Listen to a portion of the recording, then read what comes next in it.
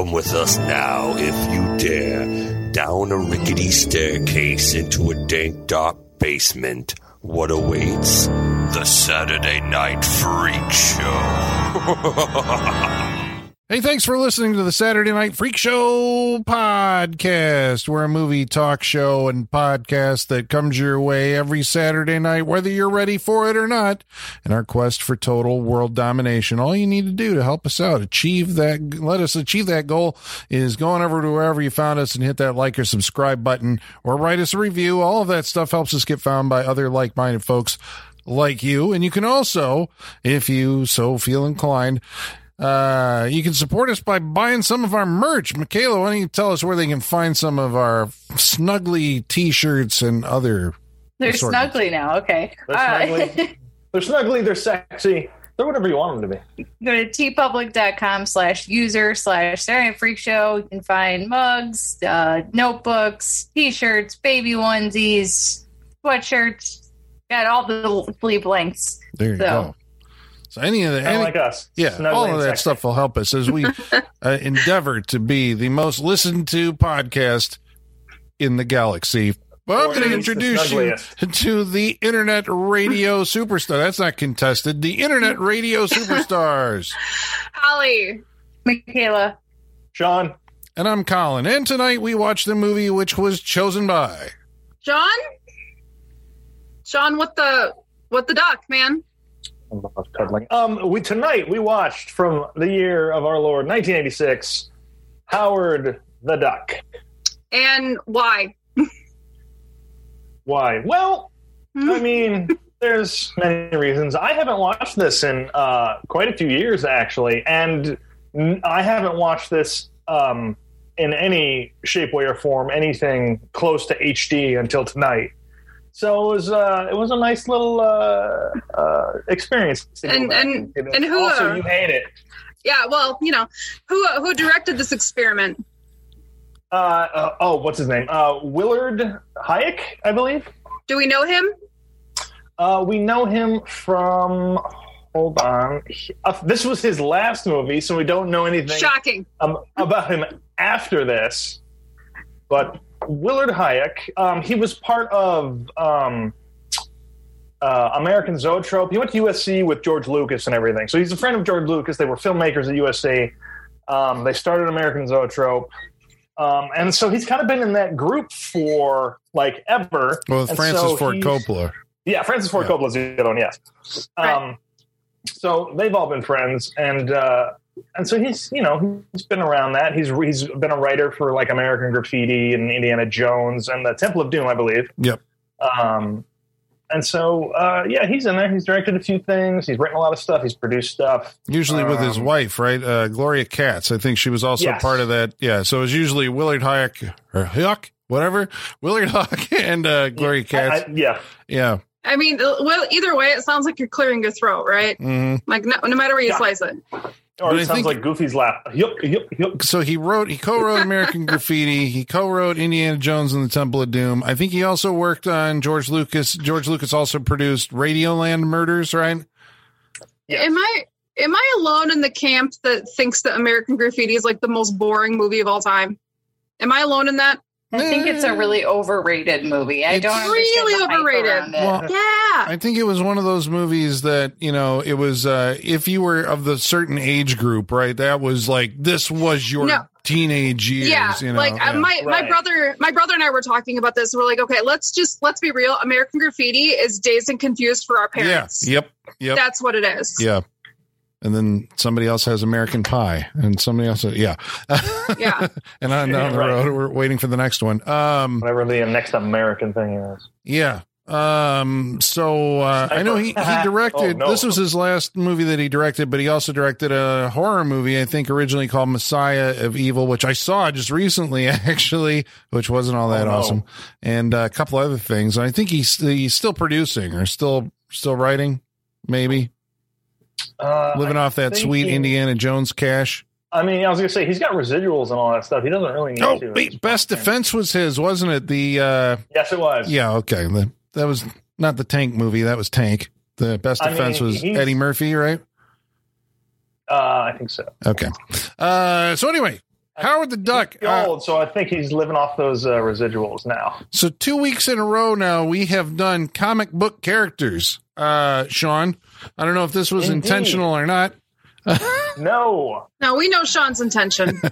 No, it's not intentional because I actually know nothing about the comic book version of Howard the Duck. I'm glad you did your research. Well, I mean, what was I supposed to do? I'm not interested in the comic book version of Howard the Duck. So, what if I told you that one of his first appearances was in Man-Thing? I believe it. Howard the Duck's kind of a man thing. Yeah. Man-Thing, of course, ties in Swamp Thing, which we did last week. So he's a Marvel comic book character. Yes. Who has now made his way into the Marvel Cinematic Universe because there's a brief appearance he makes in, was it Guardians of the Galaxy? Yes. He's in Guardians. He also jumps back down in Avengers Endgame and joins the fight. There's a little shot of him in there. So I hate it both times. He is on the battlefield. I hate that they're trying to legitimize him. I mean, they really are. But I think they're obviously trying to go back to his comic book origins, which, I mean, I don't know a lot about. I know he was more of a smart-ass, edgier character in the comics than he ever They're basically like PI noirs is what they are. Like, he's a wise ass, and, he's figuring shit out. Not all of them, right? Like, they eventually rebranded him as a private detective in, like, one of the later, like, in the 2000s or something. He's been around since, like, the 70s or something like that, Howard the Duck. But the comic book character looks a lot more like Donald Duck, if I'm correct, right? Yeah, he's a lot longer, I'm gonna say. I don't know if that makes sense, but yeah. Is this like actually I was having that sense when I was watching tonight's movie, because obviously it's produced by George Lucas and it has an infinite budget. So there's puppeteers and all sculpting and all this stuff to make this animatronic, half human, half animatronic duck thing, a performer. And I was like, if they made a live action Donald Duck movie, right? This is what it would look like. This is what he would look like. Yeah. You think? Well, I mean, probably, yes. Because I mean, you have to make it. Obviously he's a little rounder because you got to get a person in there. I imagine there's a small performer. Actually, didn't I hear, Sean? One of the guys who performed Howard the Duck was also Chucky in the Child's Play. Yeah.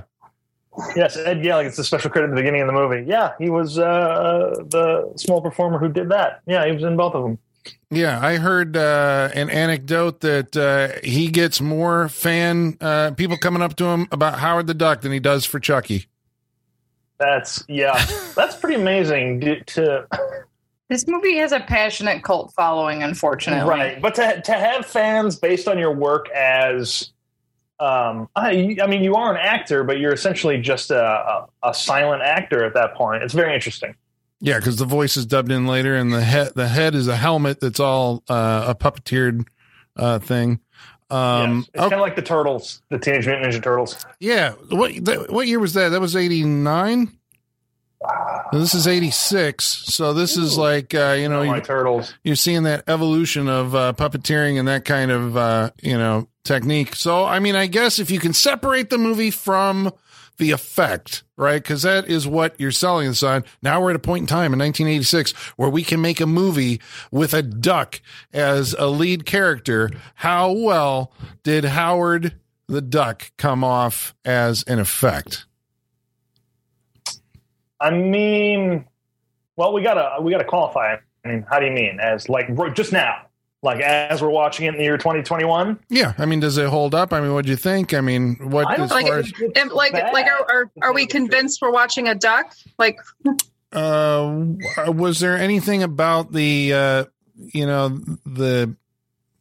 don't want to say like the model making or the puppeteering or whatever, just the general effect? I mean, did you believe that it was an emoting character in the movie? Yeah, you know what? I will say that that is probably the least offensive thing in this.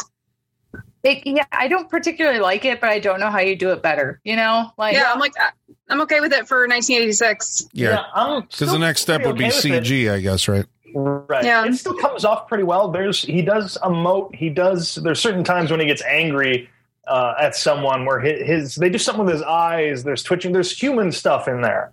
So I think it does. Still does pretty good. And you're at whatever ability you have as far as the mouth. That's kind of the biggest thing that you can finesse when you have CG. Yeah. But other than that, I think it's good. Trying to make the beak look like lips, which is an interesting choice. Yeah, I mean, I think you can take your leeway when we're just like, well, it's a duck being, it doesn't. What is accurate to a duck being? Right. Well, in the opening of this movie, I mean, I was like,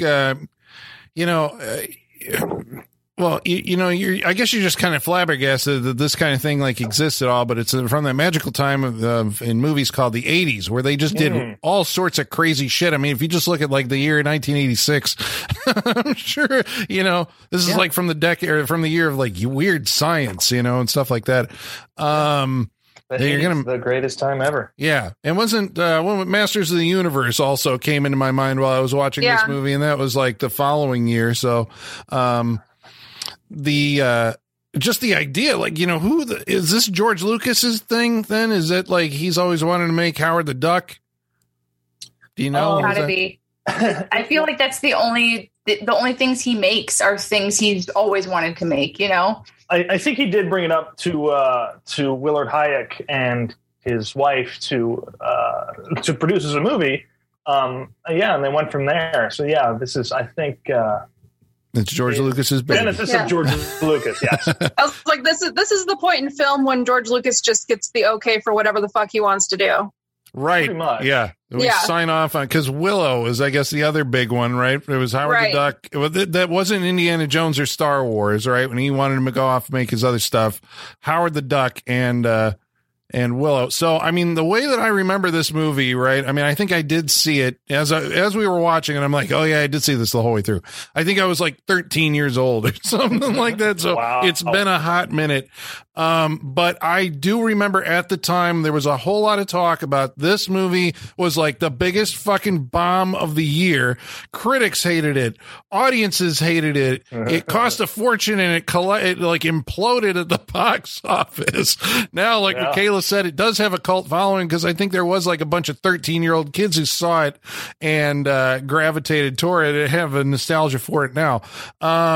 Okay, so we're saying it's just weird. You got to go with it. It's a movie about a duck on Earth. That's what they want you to, because they jump into it like, here's the duck. That's it. And he lives on a duck world. He's enjoying his duck life. Colin, that is exactly where the plot stops. It is a duck on Earth. That's it. That's the whole plot of the movie.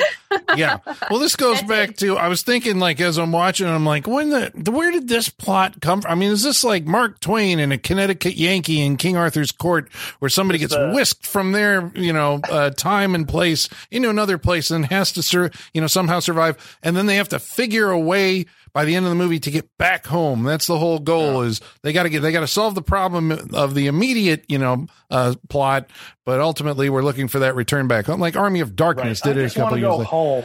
How many times have we seen that story? Like, they just want the return home. Just want to return home. Yeah, and you get the fish out of water thing in the meantime. This is Masters of the Universe. Also, I mean, it's like every story. Aren't there like 3 stories? Isn't that what they say? Yeah. Like 2 stories. But this one starts off. It gives us this. This is why I'm like, I don't know. If you were going to do it now and you really had an unlimited budget, would you just set the whole movie on Duck World? We get a little look at Duck World at the beginning of the movie. It's basically set up as an alternate, American city somewhere, except all the billboards and ads and everything is duck centric. Everything is bird puns. Just imagine America, but everything's a bad bird pun. Yeah. Mm-hmm. And this is also, we're only like 5 minutes in the movie. We meet Howard the Duck. He comes home. There's a little bit of a reveal build up to what he's going to look like, as, we see him taking off his coat and wandering around. The music sounds like it's a private detective movie. And everything of his duck family and friends. And then we're like, of him boom. And full band and all that. And then, then he gets an issue of Play Duck. And, he's looking at the centerfold. And I'm like, okay, this movie's PG. And then that's followed like a couple seconds later by topless duck bathing in a bathtub as he is drawn, like, just without any explanation, kind of like that scene in Ghostbusters where Dana Barrett gets, whisked through the door. He is sucked through his apartment and through the walls and into space and into a vortex that takes him to Earth. But on his way, he goes through a bunch of other people's apartments. And there's like topless duck, full on nipples on a duck. Which biologically makes no sense if you think about it. But well, I mean, this is why you have to just accept that Howard the Duck is Howard the Duck and that he's just there. Because if you start questioning the duck world, you'll go insane. But okay, I'm not so much just questioning the duck world as I'm questioning who the fuck this movie's for. Yeah, right here. I was like, because Colin, it's funny you mentioned the PG rating because when I worked at Barnes & Noble, we always had this in comedy. And it said PG, but there was an extra label on it that said, oh, despite this movie's PG rating, it is not intended for children and contains adult themes. And that's the only movie I've ever seen something like that on. Yeah, because, I mean, it looks like a kid's movie. It's a movie about a talking duck. You figure that kids are going to be, it's based on a comic book character, but this is for like, I don't know, the rebellious teenager. I can't ever imagine watching this as a teenager and thinking it's cool. I really can't. Well, see, that's why I wonder if you had to be hitting in the sweet spot of like 13-year-olds where your parent or younger. 8? How old were you? I mean, probably, but I mean, it's got to be from like 8 to 12. I can see a 12-year-old being the main demographic for this movie.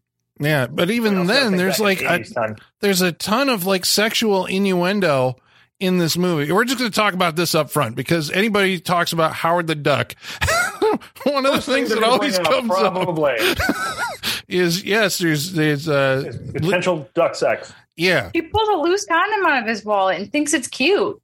Yeah, yep. I mean, it's like that big. It's kind of cute. He gets a job early on at a like brothel or something. It's like one of those neon sex clubs. A neon Cleveland brothel. Yes. Oh boy. Yeah.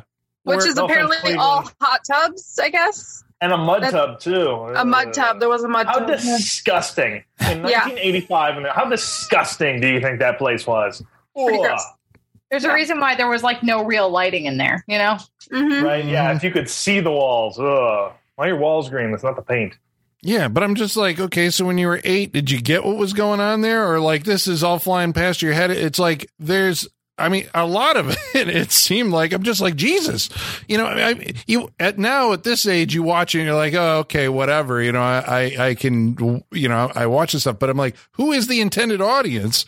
And like, is this like, across that line of what I think it's a movie. Sean, you've got a kid. So here we go. This is a movie that, if I'm right, you wouldn't show to your kid, but your kid would want to see if he could find it himself. I mean, that's yes. Yeah. There you go. This is like the R-rated Sonic the Hedgehog of its time. Like, this is pretty much what this movie is. Yeah. There's also a scene where Leah Thompson from Back to the Future almost fucks a duck. Almost. She's just kidding. For so long. The ADR line said so. I was just kidding, Howard. I bet they had to go put that back in because they're like, this is a little too, a little too steamy. We need to put in a line that says she was kidding. Yep. But like, if you're a 12-year-old watching this, are you like into this? This is like, that's what I'm saying. Who's watching this scene? Yeah, and is I think it is. I think it's definitely 12-year-old boys. I feel like at that age, like your sexual curiosity is so out there that anything in the sexual realm interests you. And I guarantee this movie gave kids a lot of weird fetishes. Oh, sure. I mean, why do you think we have furries now? Probably, but I think the biggest takeaway. I think the bigger takeaway is Leah Thompson and not the duck, because I know my fantasies never involve the duck. Well, yeah. So I'm gonna say just like not even the dumb kids are probably just gonna go for Leah Thompson. Yeah, and not the duck. Yeah, well, at least as a teenage boy. But I mean, I was actually like a woman texted me during the while we were watching it. I told her what we were watching, and she was like, that movie's gross. The duck is creepy, And there's a lot, or what'd she say about like the creepy sex stuff? I'm like, aha, I knew it. Like, that's what you remember about Howard the Duck. How can you forget it, Colin? Yeah. I don't think you can. Forget that. Yeah. Like, No. and this scene when she tries to fuck him goes on for so long, and it is so much more uncomfortable than her trying to fuck Marty in Back to the Future. Like, I would rather watch that scene than Which watch would you rather watch? That's what I was going to ask. Which would you rather have to? Oh, for eyes sure. pinned back, stare at the screen and watch. Back to the Future, hands down. It's not even close. Okay. It's definitely weird. So you got to put this movie like on a double feature with Shape of Water or something, as Hollywood tries to normalize bestiality. And it's okay. So, so anyway, yeah. You double feature it with Sonic the Hedgehog, and just as soon as the kids fall asleep. Yeah, this is the one that comes on second. Yeah, or the Pokemon movie or something. See, that's what I'm saying. Like, would it be better if they just set the thing, on Duck World? The whole thing took place on Duck World, but we do that thing where a science experiment has gone wrong, and they accidentally sucked Howard from Duck World to Earth. Duck World, of course, is shaped like an egg. Otherwise, it looks like it has land masses, everything like that, just like Earth. And they bring him to Earth on accident. And That's then not possible, right? Like, just because of gravitational pulls and turns and all that stuff, a planet cannot be egg-shaped. I know, again, we can't think about it, but they presented it, so now it's stuck in my mind. That's the problem you have with this movie, Sean. The shape of their duck planet. Yeah, I've accepted That's what duck doesn't people work and for you. everything, but the science of a shape of a planet, I cannot get beyond it. I'm sorry. there was actually, do you guys remember this? In the Duck World sequence, there was an ad for like a guy who was like a salesman, like at an electronic shop with a bat, and he's like, $45. He smashes the thing, and he's like, too much. And then he moves on to the next one. It's because my prices are insane. And I'm like, oh shit! I like had a memory flash. I'm like, that was a commercial, like legitimate commercial. That's real. Like, I can't remember who it was. Like, we're smashing prices. Yeah. Oh, yeah. Okay. It's real. Yeah. So he ends up on Earth and has a bad first night because, of course, he's a duck. And all these people are just because, the idea is it seems like when you're an alien visitor and you land on Earth, you land in like the shittiest fucking downtown city where everybody's all hostile. And, nobody lands in a high rise penthouse. Yeah. It's always like awful. All the people are awful. They're rude to him, of course, because he's a duck or they're scared of him or whatever. And then we meet Leah Thompson, who is New York. What's that? I said, why wasn't this in New York? Which seems like it would be more accepting of the small duck person. Because that one, the attitude of 1980s New York seems like they'd be like, it's a duck, whatever. Does Cleveland, the Cleveland fowl? No, I don't know. Is there some kind of like duck joke in there with Cleveland? I'm missing it. It's going right over my head. You're not getting it either. So, okay. I don't think so. All right. It's Cleveland, Ohio for some reason. Probably because it was the comic books. Yeah. Yeah. And Leah Thompson is a rock star. She's performing her own songs in this. What do we think of Leah Thompson as a rock star? Oh, sounds good. She did all right. All right. Honestly, this movie kind of made me doubt if she's a good actress or not. I was kind of doing the math in my head, and I was like, maybe she's not. Maybe she just gets lucky. I think we all have to do that math with the things we love most. At some point, we're just like, wait, maybe are they not good? Yeah, that we all have to come to. Her singing was Star Wars sucks.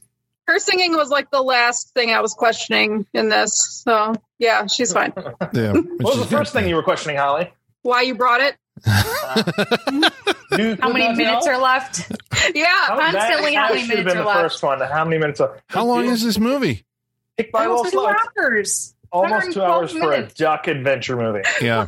An hour of that is a plain bit that goes on way too long. God. When we got halfway through and Michaela, you told us there was still an hour left, I was legitimately shocked.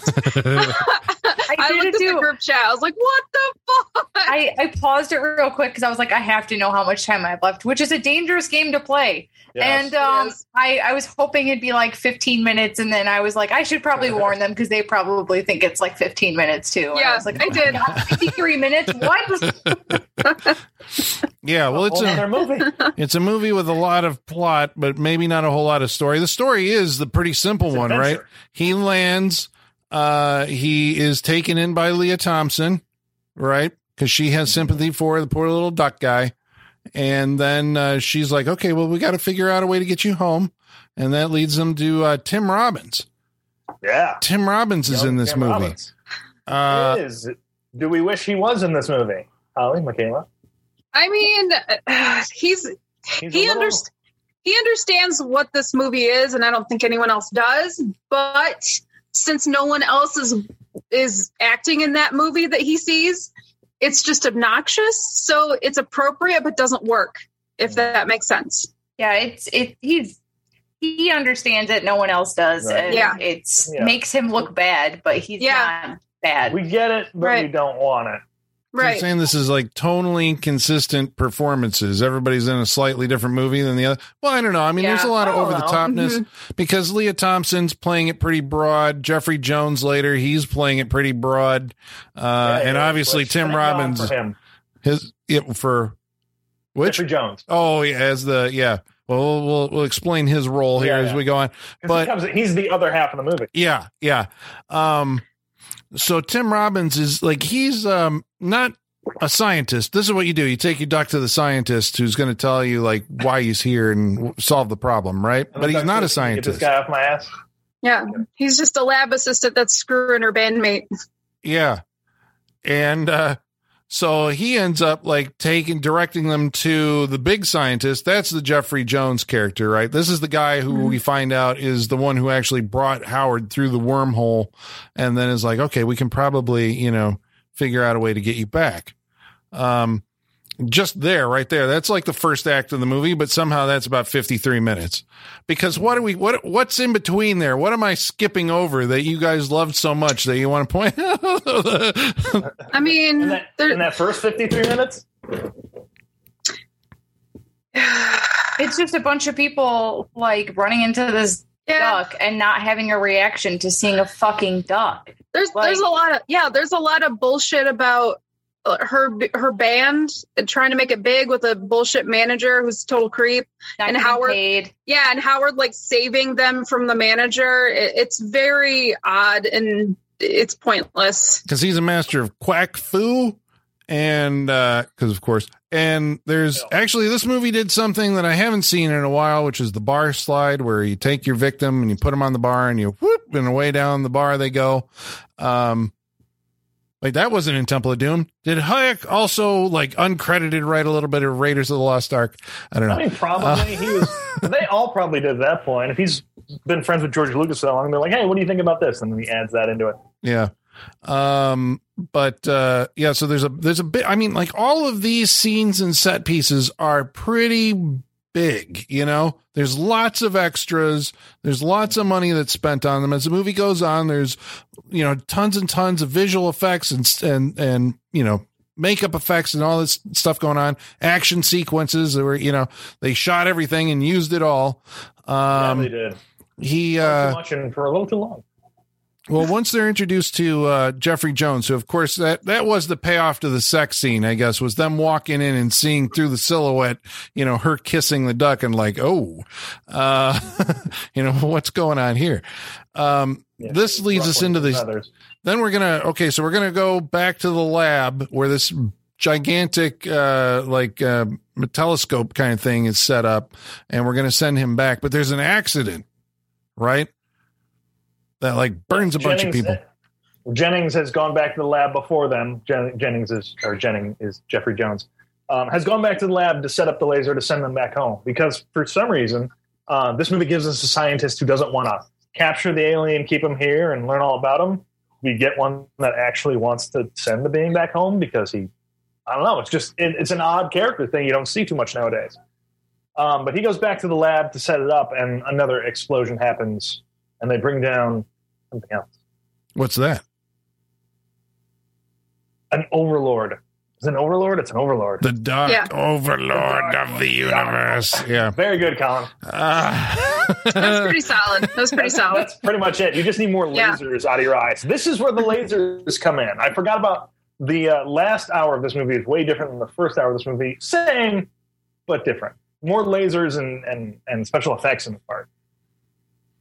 Well, the first hour, because Tim Robbins basically plays that character who's like, he's goofy and affable, and, he's friends with Leah Thompson. So he does kind of voice the idea that, like, it's an alien. We have to dissect him and find out what his supernatural powers are. And so he puts Howard through a bunch of tests, do you read minds and do you do all this other stuff?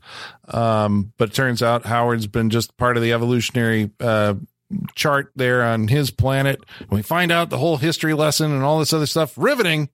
I know. Howard himself, as a character, he's just so. I mean, I guess the first question is like, is he the lead character in his own movie? Does he control where the movie goes? That's question number one. I mean, no one controls where the movie goes, I don't think. Yeah, it has no very direction. true. Very true. But, like, are the 12-year-olds watching this, is he likable to them? Is he, like, a cool guy? Like, I just don't fucking get this movie. I think he's a cool dude. I think because he's, like, beating people up and getting into adventures, and he's doing all, and he's, he's flying a plane, he's driving a laser thing. I think kids would like to be doing what Howard is doing. And he's sarcastic, right? Or is sarcastic a good word? He's I think he's just kind of a dick, honestly. I don't think he's that's pretty much it. He's a light he is. Yeah. As he's just insulting. Would you say kids are dicks, so they can identify with that. Yeah, I think that's right. True. Kids will dig the character because irreverent. How about we say that? Yeah, he's an irreverent character. He's aloof. Yeah. Who goes around insulting everybody as there, because he's the social outcast because he's a duck. But he talks like, an earthling, right? He's very aware that he's from outer space, that kind of stuff. So this accident happens, and the Dark Overlord of the universe begins to take over Jeffrey Jones.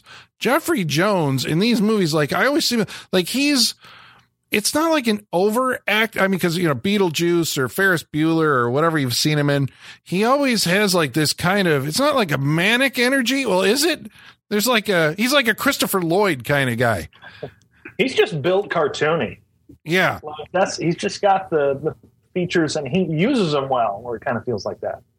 Because he says, and this is the thing where this movie, his character like explains everything that's happened to him, because he still looks like Jennings, right? The doctor. But he's saying, as they're trying to escape, and so during a chase scene or whatever, as they're piloting a semi, he's like, the things inside me, I feel like I'm transforming. I can feel like all my organs reshifting and blah, blah, blah. And it's doing all this. It's giving a lot of exposition to this transformation. Yeah. Until Jennings isn't here. I am something else. Right. I am the keymaster, basically, is what we've come up to at this point. Yeah. Yeah, pretty much. Is it weird that the next scene then takes place at a diner? Because they don't like go, well, we got to get away from you, do it. It's Leah Thompson and Howard and Jeffrey Jones. They go to a diner for dinner. I think the diner scene was completely built around the egg moment. I think they were like, we gotta have an egg scene. So let's get him to a diner, which I have fucking questions about this egg scene. This is where Howard is served eggs, and and he has a freak out about it. Those are chicken. I know they're relatives. Eggs. Yeah, they're not duck eggs. Right. I mean, I agree. It's not cannibalism. He shouldn't be freaking out as much, but I think there's family going on there. Again, we're putting a lot into this Howard the Duck movie, but I think there's family there, and that's why he doesn't want them in front of him. But it's okay. If this were reversed, that would be like us going to a diner and there's like chimpanzee embryos, right? Yeah. Not cannibalism. See, this is what I want to. This is the real conversation I want to have about this movie, but I don't think anybody would listen to it. Like, after we get off, I want to talk about the George Washington with a beak. I want to go through all that shit. There's a really easy fix for this, though, right? So you just make it a slobs versus snobs thing where they go to a nice high-end French restaurant and they eat foie gras instead. And then he's like, oh, this is delicious. What is it? And then he finds out it's duck liver, and then he has to freak out. It's right there. Yeah. I mean, I would find it hilarious. But. Or they go to a Chinese restaurant and have some nice Peking duck. Like, yeah, because the whole this thing is lazy. The diner's lazy. they're diving into the ponds to begin with. Why not do all this stuff too? There's only so much you can cram into a 2-hour movie. I mean, only so much. Well, this scene reveals the dark overlord of the universe. So there's a little bit of like a transformation happening. We get like some mild, I wouldn't even say it's prosthetics at this point. It's some makeup on Jeffrey Jones. Yeah, some stippling of some skin and makeup on his face. I think his hair is getting a little wilder. But this is the scene where we bring in what I always love about these movies, the animated 80s like electrical glow. Yeah. Mm-hmm. This is like Blue Portals, but a little bit past that. Yeah. Mm-hmm. I know we didn't get the 80s vortex on for it. Well, we did, but it wasn't the same, it wasn't that Richard Edlund vortex. So anyway, he has a bunch of powers, right? Yeah. And he can levitate things, and so he's like moving things around with his mind, and he's able to shut doors and throw all the furniture against it. And this basically becomes him showing off, in the restaurant. But the goal of the movie then shifts to Howard has a key card that'll get him back into the lab, and he's got to get it back into the lab in order to bring the rest of the dark lords of the universe, overlords, down to Earth. So now we have to prevent that from happening, but we also have to get Howard home. And I had a question at this point in the movie because we were in Cleveland and we went to the lab, and then we got in a truck, and then we ended up at a diner, and then very soon on here we're going to get into a plane chase, multi police car, like a big action scene where we drive for 20 minutes and fly all over the place to get back to the lab. And I'm like, where in the fuck did we go? The geography of this doesn't make any sense. Okay. But that's what that is. So I didn't miss anything, right? That is what happened? Yeah, pretty much. Okay. Well, there was a stop off at the, because Jeffrey Jones, I think around this point, kidnaps Leah Thompson, because he has to, in order to bring one of the Dark Lords of the Universe, she has to be impregnated somehow, right? You got to have that alien baby in you. That's just disgusting. And you're like, ooh. And so he's going to take, and he also has to recharge. This was a thing, right?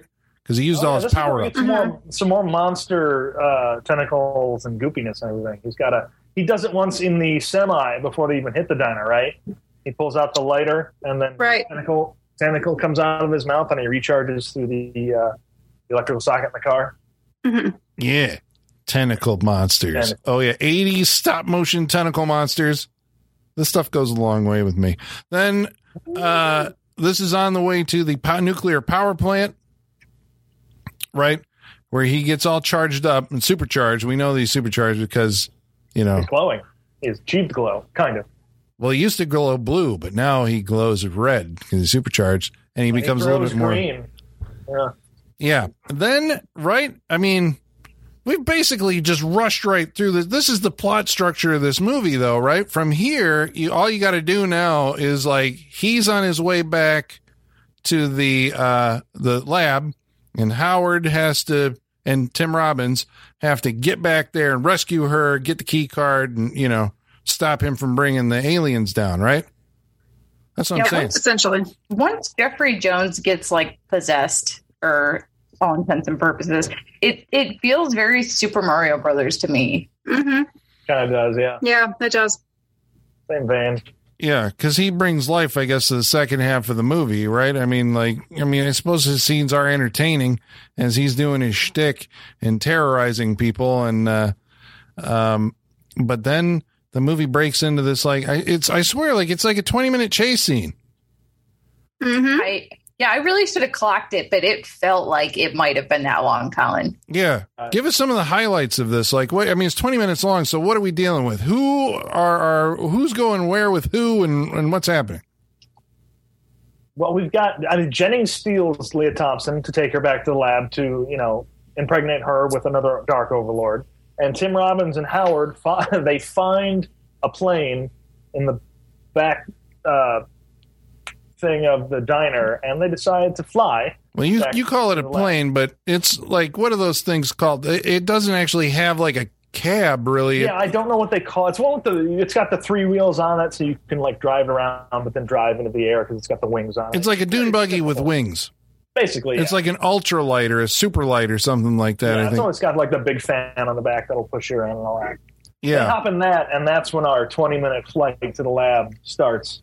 And one of the weirdest things about this flight, of the many weird things, because again, we cram more duck puns in here. They fly past a pond where there's duck hunting and shit.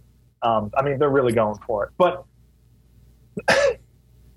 proof that it manufactured circumstances or tension or what have you. Like, the police are chasing them this whole time. Mm-hmm. The Howard and Tim Robbins have decided not to fly away from them in this movie. Like, their decision making, they're like, what do we do? As they fly on the lone road in the middle of a field, chased by 4 cop cars. Like, turn right, dude. Like yeah, you're in the air. Well, yeah, they're like, fly away. But I guess, for the folks who haven't seen this, it's not like they're in the air, like they can't control the plane somehow. So they're barely able to get lift. So they're always coming down to the road, back up, down to the road. They're kind of doing this like hop thing. And that's why they have like all these squad cars. They go through a little town at some point. There's stunt work. They land on top of a semi. There's cars going off all over the place and crashing. There's a whole thing with it's a whole thing. That's where you're a whole thing. Like, wow, they spent that's how you know this movie is a big budget. If you didn't already know that it's a big budget movie, it's like whatever you want, you can do, to carry this off. It's like, wow, all accompanied by score from John Barry. Actually, the cinematographer and John Barry also worked on King Kong, the 1976 King Kong. But John Barry was the guy who did all the James Bond movies. And so I kept on going that sounds like a James Bond theme. And that's a James Bond score the whole way through the movie, which was weird. I might have liked this movie more if it would just straight up be a parody of something like that, because they're going so far with the duck puns and stuff. Just be a parody of a James Bond movie then, Yeah, and they're working on a lot of references to pop culture of the time, some of which it's like, oh yeah, I remember that one or whatever. But the ultimate, eventually they do get back to this lab. And in order to, it's one of those things like Buckaroo Banzai, Leah Thompson is tied down on a medical table with the giant telescope thing pointed at her. There's a countdown timer, right, to activate the thing. But this is where I was kind of because at some point I got up to pee. And I was like, now, wait a second, because Tim Robbins said, because they have to sneak stealthily in and they see that, the Dark Overlord Jeffrey Jones is going to do this. And he's like, wait, Carl or something showed me something that we might be able to beat him with. That's here. Giant gun. Yeah. And I was like, wait, was that a first act? Did they do the appropriate thing and show us that in the, no. Okay. No. Oh no, this is just a giant gun they pull out of a closet. Mm-hmm. Yeah. It's like a rail gun or something. Pretty much, yeah. It pretty much looks like it. But so it's another, laser gun, which they're going to use on Jennings to stop him. I'm like, kind of do. Does it work? I mean, there's a whole... I mean, they run into... Jennings gets shot. There's another explosion. People are thrown away. And Jennings seems to be normal. Okay, so just real quick before we even go further, to me, right, already Michaela had, texted, there's 53 minutes left in this movie. By the time we got to this point, it was okay, this feels like this is it, right? I mean, all your protagonists and antagonists are together. They got the gun that's going to vaporize him. Once they do, the movie's over. One would hope, Colin. That turned out not to be the case. How much time did we have left? There were 17 minutes still left at this point. Okay, so we're going into plenty of time for another chase, right? Yeah, a little bit more of redundancy, right, to keep your movie going. So what happens? After they blast Jennings, right, and they're like, the world is saved. Then what? Yeah. Now the true demon form that was inhabiting Jennings makes its way into our lives, and it's a giant scorpion thing. I don't know what this was. It was a demon. They called it like a demon thing, but yeah. How would you describe this, Colin? When it first opened its mouth, I was like, oh, it's kind of like Predator-like. That's the only thing I can think. It's like a gigantic, some kind of, it made me think of like a fish or something like that, or something that opens up and has like all these rows of teeth in it. It looks just like the monster in the closet. Like it's like the same head. I thought maybe it looked a little bit like the Thing at the end of The Thing. Like if you got a better look at it. It also looks like the, what was it? From Honey, I Shrunk the Kid, the scorpion from Honey, I Shrunk the Kid. That's kind of what it looked like too. Right. See, that's what I said. It looks like a scorpion. Yeah, well, it definitely has a scorpion tail that it could shoot lasers out of and stuff, and it can shoot things out of its eyes. But what I guess my interest in the movie picked back up at this point because I've always been kind of interested in the progression of these type of visual effects because you went from this is Industrial Light and Magic, and you guys ever see Dragon Slayer? Yeah. So Dragon Slayer was the first movie to use this technique called go motion. Before that, it used to be stop motion, right? Ray Harryhausen kind of stuff. And then go motion was computer controlled. So they could actually move the model. You know, they programmed in with the model and the camera we're going to do. So you could get a little bit of motion blur. And I think they used that Dragon Slayer, then like Return of the Jedi. That was the Rancor, right? And so that was 83. So here we are in 86. And I'm like, and we're on our way to, I think in this show established that the last movie to extensively use stop motion before CGI came in was like RoboCop 2. Right? Yeah. Okay. Yeah. So here we are with this stop motion creature. I got to tell you, I was really impressed by this. I was like, fuck, that design at least does not look like the Cloverfield monster. Right? Yeah. The design's good and it moves real good too. Like, I don't know what it was, but this monster's far better than this movie deserves. I think it's a George Lucas, production. So you're going to throw everything at it. It just feels like a totally different movie. Like the movie that we start with and the movie that we end with, it's like totally different. Yeah, it's too little too late. It's hard to care at this point, Yeah. It's like, okay, you're just pulling this out of nowhere, and to what end? Yeah, because like I said, it kind of feels like the movie already ended, right? That we beat the bad guy. Surprise! The big bad guy shows up. Okay. The bigger bad guy. Yeah, and there's all sorts of like energy beams and all this like animated stuff flying around that I'm like, oh, that looks so cool. Somebody should actually bring that back. Just animate people blasting each other with laser rays and stuff like that. But this scene, okay, correct me if I'm wrong, basically ends in the exact same place where Howard shoots the thing with the energy gun and it evaporates. Yeah. I mean, basically we have two rundowns and it's two endings. Yeah. In case you missed it by going to the bathroom, which you did, Colin, you got to see it again. Right. That's true. You saw this whole movie. Yeah. Was the effect the same nothing when it blasted him? Because he turned into sparks and...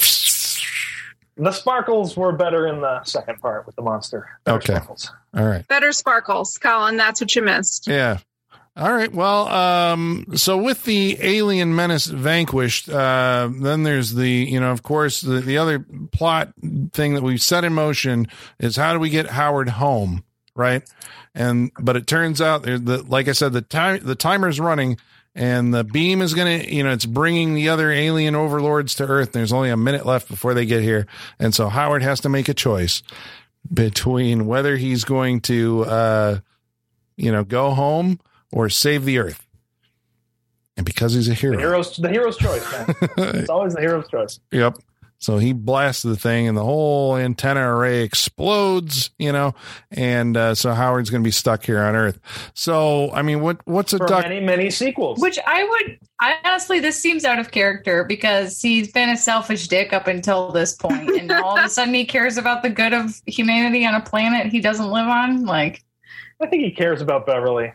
Yeah, I was like, I think he's just resolved that he really wants to fuck Leah Thompson. I mean, that's enough to destroy a satellite, bringing down ultra super dark beings, right? I think. Yeah. The power of love.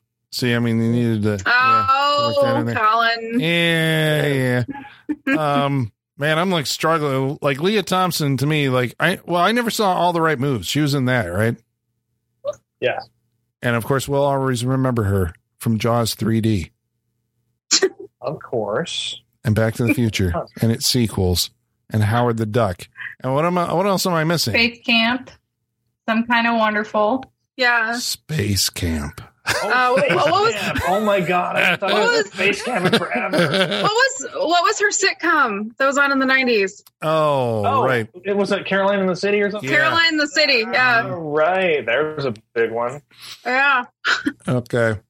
But so, well, anyway, right. What is a duck to do if he's stranded on Earth? Manage a band. Yeah. Obviously. Manages a rock band.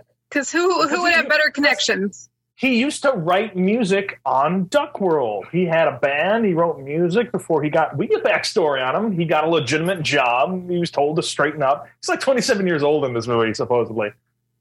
So, he was getting, quote unquote, getting his life together and he stopped following his dreams and all that shit. So he gets to live them out through Beverly and the band in a song called Howard the Duck. That's very insightful, Sean. You're right on the money, of course. Well, we hear him like noodling away at this one, because she's got a piano, and he's like, "Oh, piano! We have these back in my planet, and here's this little ditty."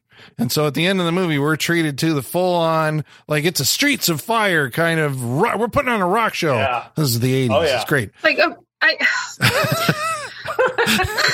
What is not to love? Come on, it's catchy. The costumes, it's a good show. If you're a struggling rock band, you don't want an alien duck being your manager. You want someone who can get connections, who can like grease some palms and get their foot in the door. This duck's not going to do that. And his musical guitar, because that's the show you want to see. Your manager doesn't have to have musical talent. That's not a necessity. Why are they writing a song about their fucking manager too? Yeah. Because he's a duck. No one. Yeah. Okay. But he wrote the song. The history of Disco Duck on this podcast before. It is not a way to the top. True. He wrote the song though, right? Probably. Yeah, because that's what he was playing. So he's a narcissist writing a song about himself for the band. He manages to play about him. It's a partnership. So this is Michaela. This is essentially his bad company. Is what this is. Yeah, and the band also has room for former lab assistants because Tim Robbins is the stage manager, I guess, yes. Right? So, it's like a whole crew, giant production, and of course something goes wrong. What does Tim Robbins know about stage managing? Fuck all. That's what? Like, yeah. He's a scientist. Why is he a stage manager now? Yeah, because they do that thing at the end. They did this at the end of Urban Legends Final Cut. They do that thing where you've spent this whole time with this group of characters that you want to imagine this group of characters is just going to live with each other for the rest of their lives. So at the end, they show that they all got jobs together. And that's how it's going to be. Because when you're a biology student, you're really going to want to be a stage manager. You're going to want to put that degree to good use. That's a very childlike conceit for a movie. It's like, I'm going to grow up and be a scientist and a rock star and that's dreams. Why are you dragging him down? This man is achieving everything he wanted, and now he has a duck friend. No, he's not. He's not. What he wanted was to have his own museum. He said it himself. And maybe one day he will get there. By being a band's stage manager? Sure. That's not right. You can't stage managing. No. You got to walk, folks. Stage managing does not open doors in the museum industry, Sean. It's a side gig. People do side gigs for years. Okay. Right? So now it's a side gig. Okay. It wasn't chasing his dreams, but now it's a side gig. Coming down too hard on Tim Robbins. Well, see, that's the other thing. Because he gave up, John. That's the other thing I was thinking. You're like, why are people going to talk to this duck? It's because he's a duck. Like he's drawing all the attention, so they will get like all this. Duck. But what was ironic about it is the duck wasn't supposed to be part of the stage group, right? Until an accident happened. That's right. Like this is the credit scene, and it goes on for 10 minutes because he keeps he's got to get on stage, and they just hand him a guitar and like, you're a rock star now, and he's jamming away. Right, yeah, he accidentally pulled that rope, so oh no, I'm part of the show now. What do I do? Someone give me a guitar. But see, this is my problem with the whole thing. Why was he ever the manager? Why wasn't he just part of the band? That would have made so much more sense. He's got some street smarts. He was in advertising back on They Duck established World. that he knows how to play the piano, Right. so why not just make him part of the fucking band? He can play instruments. Like, there's a song about him. Why isn't he just in the band? Well, he will be now. Maybe it was stage fright. He didn't want to expose the fact that he was a duck, but now it's like, But he's now he's Howard the Duck. But he's booking the tour. Yeah. Stage fright. He had his own band. Yeah, but that was on Duck World. Howard T. Duck. Pretend I'm not a duck, though. Not playing in front of humans that all want to hunt him and eat his eggs. Yeah, he's not. How long do you think he's going to last on this planet before somebody does actually just shoot him? Howard the Duck 2. Like, that hitchhiking robot didn't make it like 3 cities before they murdered him and left his ass on the side of the road. Howard the Duck's not going to make it in this world. No, he's not.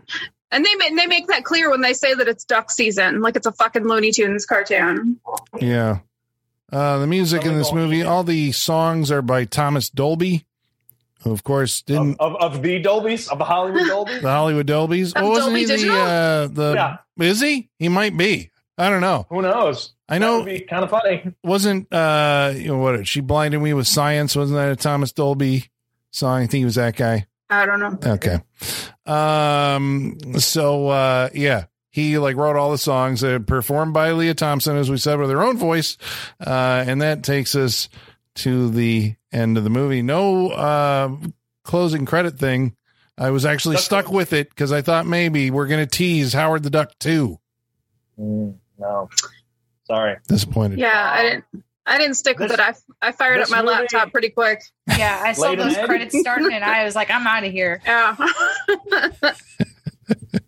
I did look it up. I did look it up. The chase scene is just under 8 minutes. Oh, really? That's a lie. That's a lie. I'm going back and counting every frame. Yeah, but then there's the question of where do they say it starts? Like once they actually get in the plane, or did it start when they were running around in the Yeah. Right. Or they start are they counting all the time in between where they're not showing them?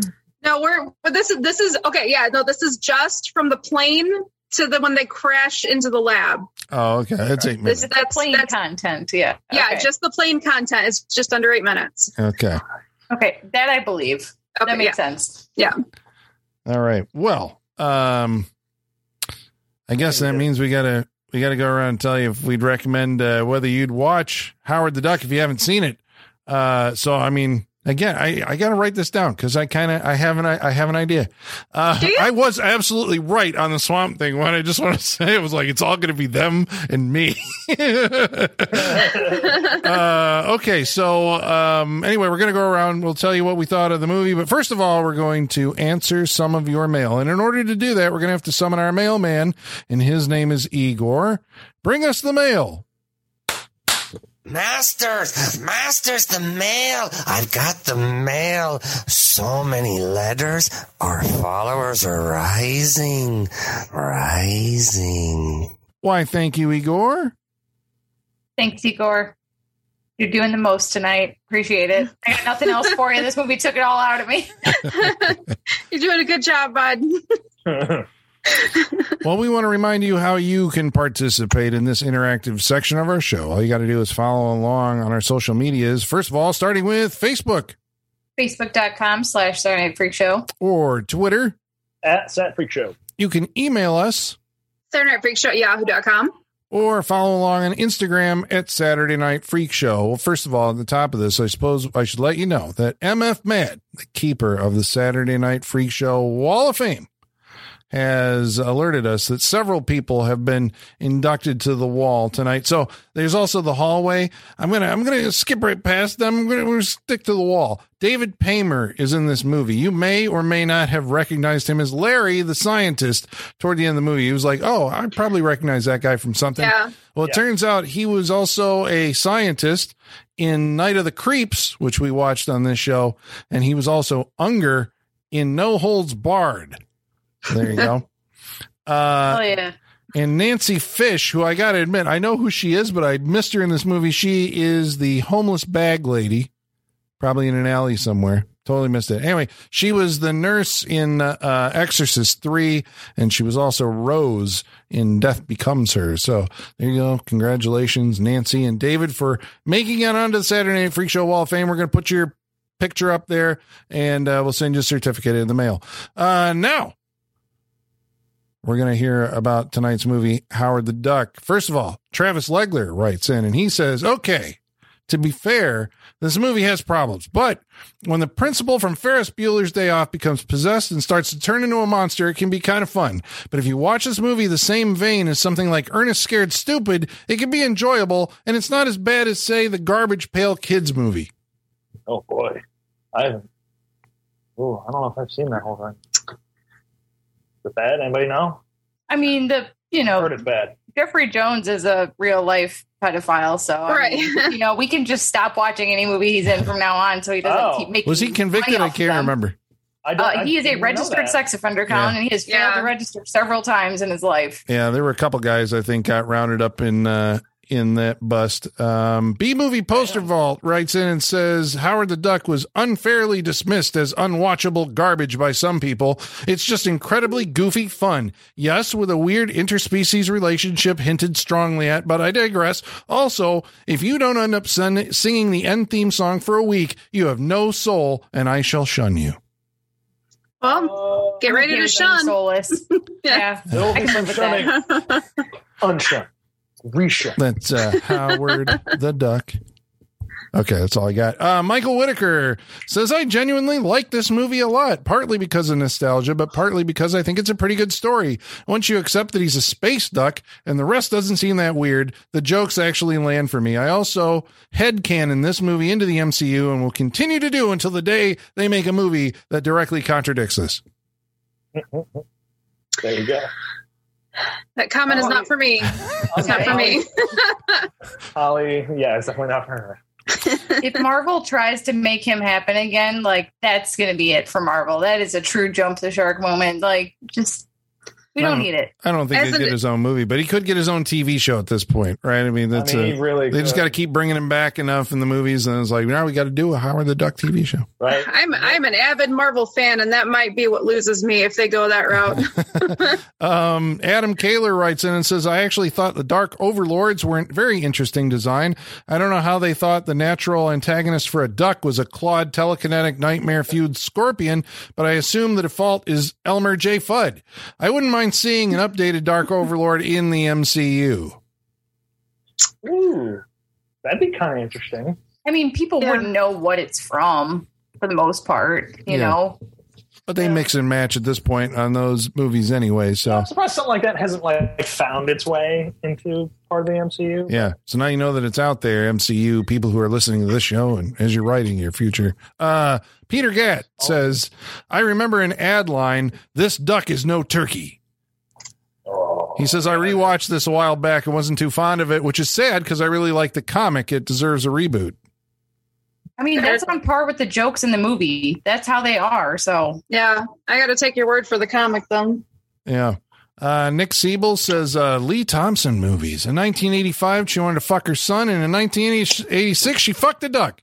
Fire your agent. With no proof. No proof she touched that duck. CJ Lewis says that he can't wait to hear our episode on this one. I know how bad it is, but I wore the VHS out as a child. As a 37-year-old man, I have to wonder how a Leah Thompson, fresh off Back to the Future, read the script and said, yeah, I can get on board with this. I think it was, I can get on board with working with George Lucas. Yeah, I was going to say that magic word, George Lucas. Yeah. Yep. I mean, I would have said yes, too. Just saying. Oh, yeah. Oh, yeah. Well, sign me up. Jacob Kotner writes in and says, duck boobs, traumatized, 6 years old. Oh. That reads like an episode of SVU or something. Like they're going through someone's case file, you know? Giovanni. And that is the correct comment, by the way. Correct. Giovanni Regis is Life says this makes the Stepford Wives remake look like the original Stepford Wives, a deliriously bad, baffling movie. Howard the Turkey is a ducktail best left forgotten. Well said. Well said. Would you rather watch this again or Stepford Wives? Stepford. Ooh. For sure. Ooh. I was like, are we answering that now or later? Yeah. Stepford is 17. You gotta wait until Stepford Wives is 17 minminutes shorter. That's all it takes, Michaela. It's like, she's like, I've got things to do. Damn it. 2 hours, especially on a night like we're recording right now, is a lot. Yeah. Well, Reader 1717 said this movie has a special place in my heart.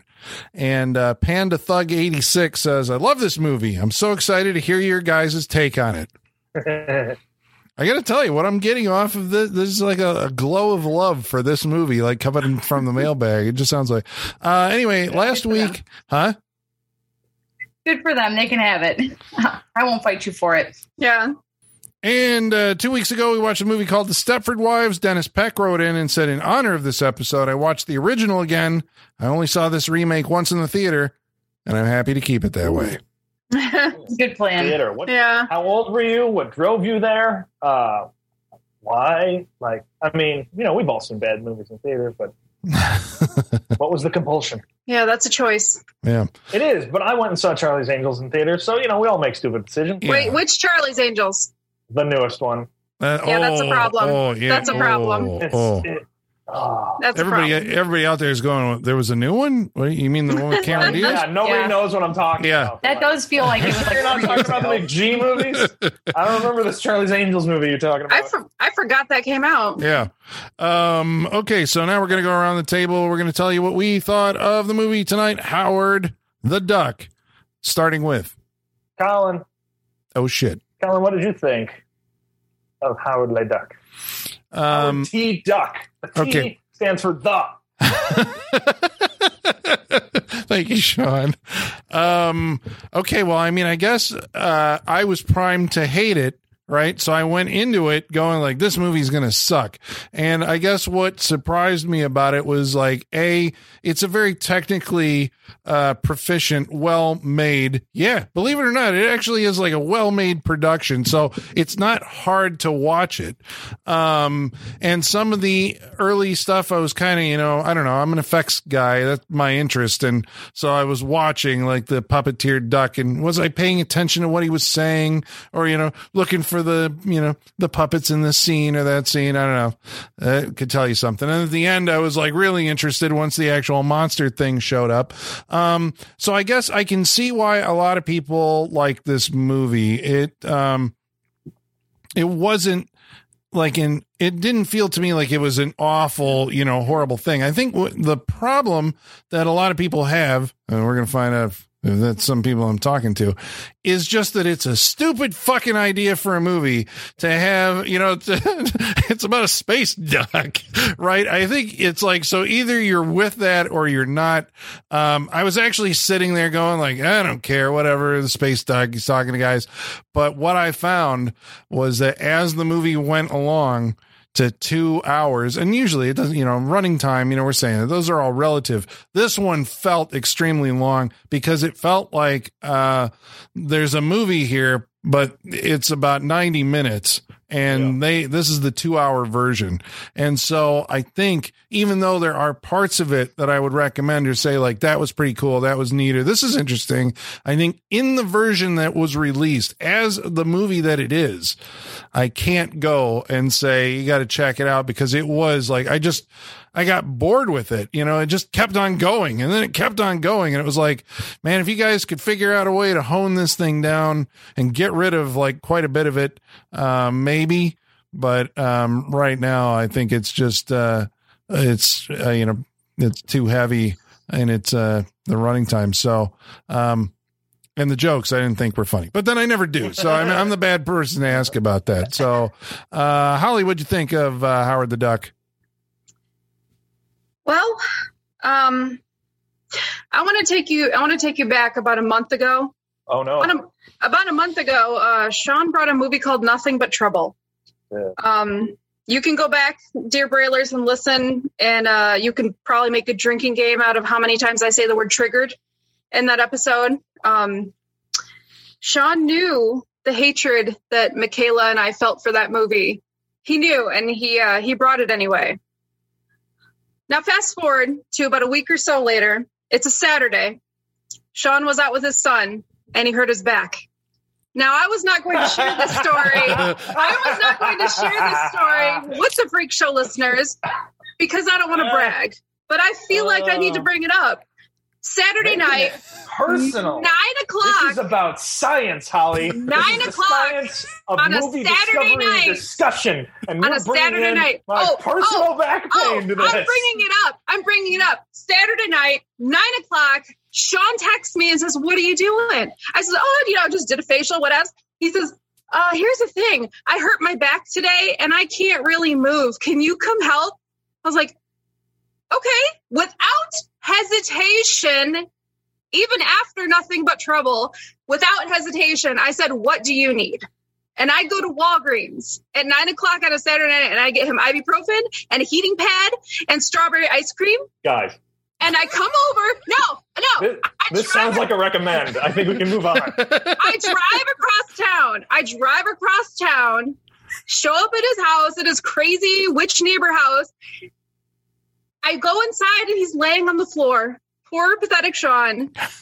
So what do? I do whatever I can to help my dear friend Sean. I told her to stop. Oh, doesn't matter. I thought, what would Sean do for me? I'm sure he would do the same for me. I'm sure he would wash my dishes for me and prop me up on my couch and give me drinks at an arm's length to make sure I can reach them. I'm sure he would do those things. What does Sean do? What does Sean do to repay me? Did this movie kill your parents? Last week, when he hears me murder your cat. When he hears me utter the words, "Howard the Duck, I hate that fucking movie," it solidifies his choice for this week's pick.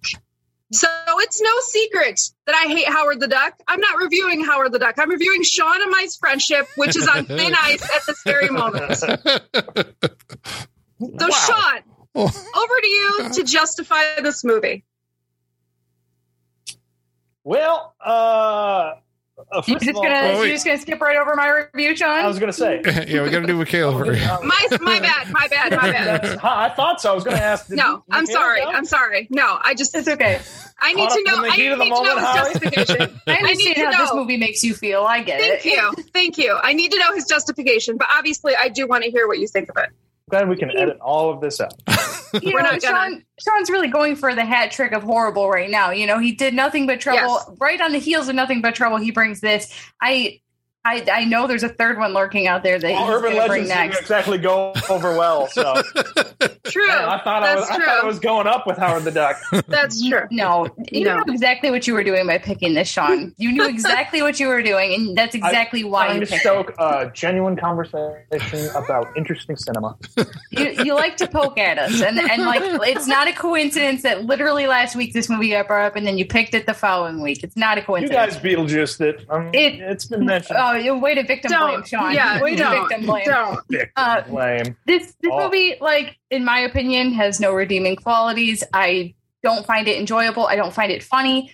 It's expensive. That's probably the best thing you can say about it. I mean, George Lucas has really had his hands in a lot of bad movies over the years, but I think this is my least favorite. Like, this is really bad. I really still don't know who it's for because it has so much adult humor, but also so much childlike content. So it doesn't make sense. And I don't like, if you're the kind of person that like, you're an adult and this is like the height of comedy to you, stay the fuck away from me. Like, because you need to mature your sense of humor because this is really sad. If this was something you grew up with, if you grew up with childlike, nostalgia, maybe you watched this as a kid and you have a fondness for it because of that. I understand that, but that's not a reason for anyone else to like this movie other than you. That's your personal experience. That's between you and your parents and their lack of judgment in what you were watching. So take it up with them. God, don't bring it here. So that's not a reason. Your childhood is nostalgia is not a reason for anyone else to watch a movie. So, and I like bad movies from my childhood. Maybe some people feel that way about Short Circuit. I'm sure they do. But, I'm not telling anyone to go watch Short Circuit because I loved it as a kid. So, no, hard pass on this movie. I hope I never fucking watch it again. I was so appalled when I started up and saw it was an hour or almost 2 hours, because in my mind, this was an 80-minute movie. So I could not fucking believe that I was going to spend 2 hours and $3.99 to watch this movie. So, and now it's frustrating to know, like, cool, Jeffrey Jones is going to get residuals now because I rented this on Amazon. Cool, a fucking pedophile is going to get money now. Awesome. I'm sure there's a divorce settlement somewhere that says this revenue goes to this ex-wife. So you paid for an ex-wife's, new. You don't know that for sure, Sean. I don't. But so there's lots of reasons to not watch this movie. So just fucking pass on it, Sean. Well, goddamn, I'm gonna. Jesus. It's ups, downs, experiences, friendships tested. It's been a wild night. I think we all need to take a break from movies and go outside and climb a tree or something. I think we've all been inside way too long. No, you Sean, need to take a break from picking. No, Sean, you can go fuck yourself. That's right. Also, don't go outside because you're just going to hurt yourself again. So I mean, probably. All right. So Howard the Duck. I brought it tonight because it got mentioned, and that just happens for me. Things get stuck in my head. They get mentioned a lot. I bring them here and we see what happens. It's been not good lately, but for Howard the Duck, I'm kind of on Colin's side on this. I will say, and I do apologize, when I picked this movie, I did not know it was 2 hours long, and I do regret that. But this is, it's obviously an odd movie. I haven't seen it in a long time, so I wanted to come back to it. And, again, this is a therapy session for me. This is bring him here. This ends up being like the final say, or at least for me, looking at movies with my older eyes. So I wanted to apply it to Howard the Duck, and I've offended some people in the process. It's got some good stuff in the last half of the movie. Like, the last half of the movie is far more interesting than the first half.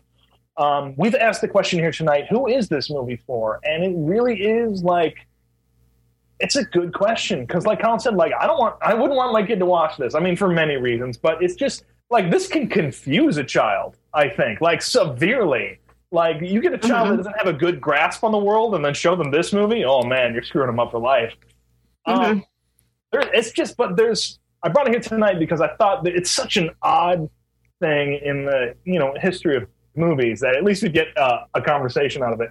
It is overly long. It's not, like Colin said, it's easy to watch because there's so much money behind it. But the writing is, man, yeah, you could have cut a lot of time out of this to have a faster movie, but I think it points more towards kids because they keep having these set pieces that are like little adventures for our characters and everything. So in that regard, it feels like it's pointed towards them, but then it's got adult themes and the infamous duck boobs in this movie. It's a very confusing movie. I don't think we received any clarification on it tonight. It's still a very confusing movie.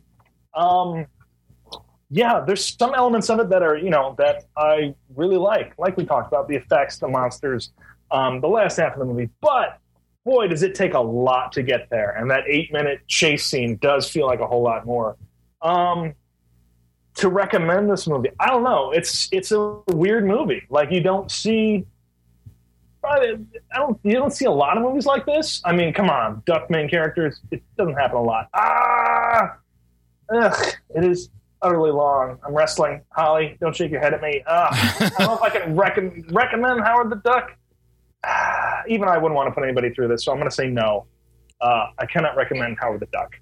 I don't think we can come out of this after that conversation then. You're like, and you should definitely watch it. Again, it's got some elements, but you're putting yourself through a lot to sit down and watch this movie, as you've heard. So no, I think we're going to pass on Howard the Duck. Wow, that's a freak show. Sean, I'm glad to hear that. I haven't lost complete faith in you. Good. This was brought it here for the experiment and not the, I love it so much and you guys really hurt my feelings. Wow, so the entire Saturday Night Freak Show says you can probably skip Howard the Duck. Sorry, Howard. Wow. Okay. All right. Well, next week we're going to watch a movie that's chosen by Holly. She's after me. And I remember these things now. That's right. Holly, what are we watching next week? On our next episode of the Saturday Night Freak Show, which is next week, we are going to be watching everyone's favorite vampire movie from the year 2000, Dracula 2000. All right. You are on this? I think I have this. I got a copy of it. I've got a DVD of this somewhere. Yeah. Okay. All right. Dracula. There are 50 copies at Disc Replay. Yeah. There are. Okay. Dracula 2000. That's the one with Gerard Butler. Sure is. Yeah. Next week on the Saturday Night Freak Show, we hope you'll join us. And until then, the basement is going dark.